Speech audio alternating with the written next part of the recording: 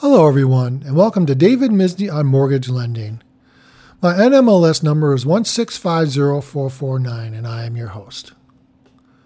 The reason why I started a podcast on mortgage lending is to ease people's fears and show them how easy it is for home financing. Now, I do want to keep this podcast short, so I don't overload you on information. I have thought long and hard on what to start with. I decided to start with what it takes to qualify and close on your next home loan. There are 4 basic categories to qualify, and they are income, property, asset, and credit, or what we call in the mortgage industry, IPAC. Let's talk about the first one, income. I'm always asked, do I need to make a certain amount of money to purchase a home? And the answer is no. How income is used to qualify and home financing is by a ratio of how much monthly income you have compared to the total monthly liabilities from your credit report that you're obligated to pay. For example, if you gross, which means before taxes and deductions, $3,000, and your total monthly liability obligation that is on your credit report is $1,350, your debt-to-income ratio is 45%.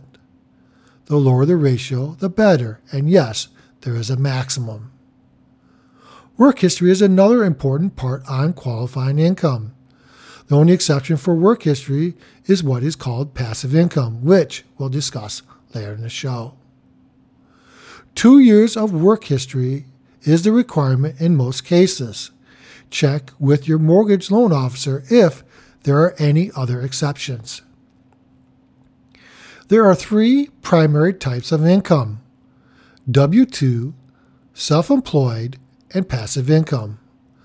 Let's talk about the first one, W-2 income. W-2 income is basically when you collect a paycheck working for a company. Some examples are if you work for Coca-Cola, Walmart, or Amazon.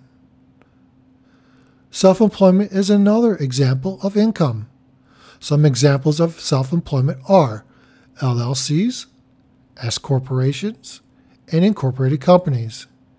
And when you have ownership interests in these companies, typically over 25%, and you generate income from these companies, you are considered self-employed.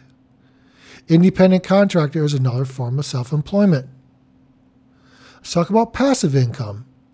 Passive income is another type of income. Passive income includes Social Security, retirement pension, disability, and child support, just to name a few. Now that we've talked about the first category, let's talk about the second category, property.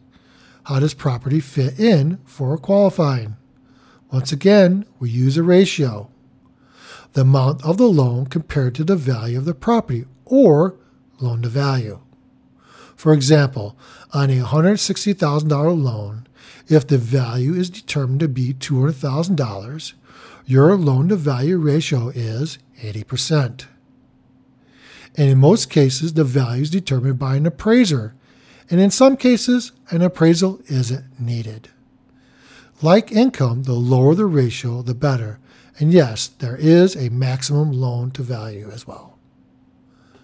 The appraiser determines the value of your home by looking at houses that have similar features. Some examples are square footage, number of bedrooms and bathrooms, just to name a few, that have been sold in your area recently. Let's talk about assets. Assets are very important in a purchase transaction. It is what is used to pay for the down payment, closing costs, and the new home's initial collection of property taxes and homeowners insurance. What are the requirements for assets? There are 3 basic requirements. The first, they must be traceable, which means we must know where they came from. For example, if you have money in a savings account, you must provide bank statements, usually 60 days worth. Money at home in a safe or under the mattress does not qualify as assets.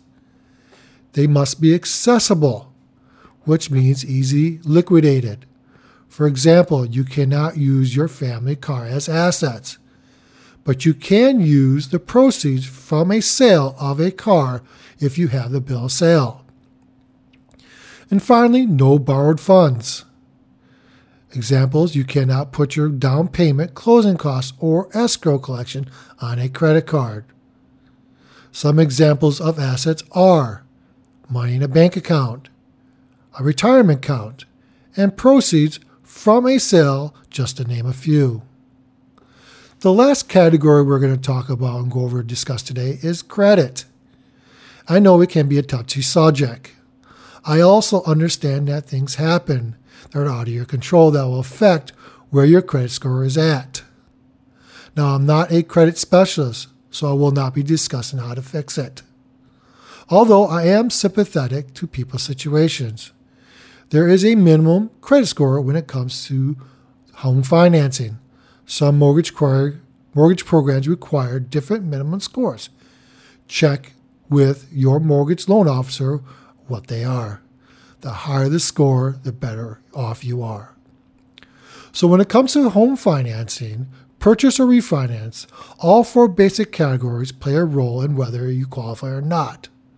If you have any questions on today's show or any other mortgage topics, please contact me on my Facebook page, David Misny on Mortgage Lending, or subscribe to my podcast.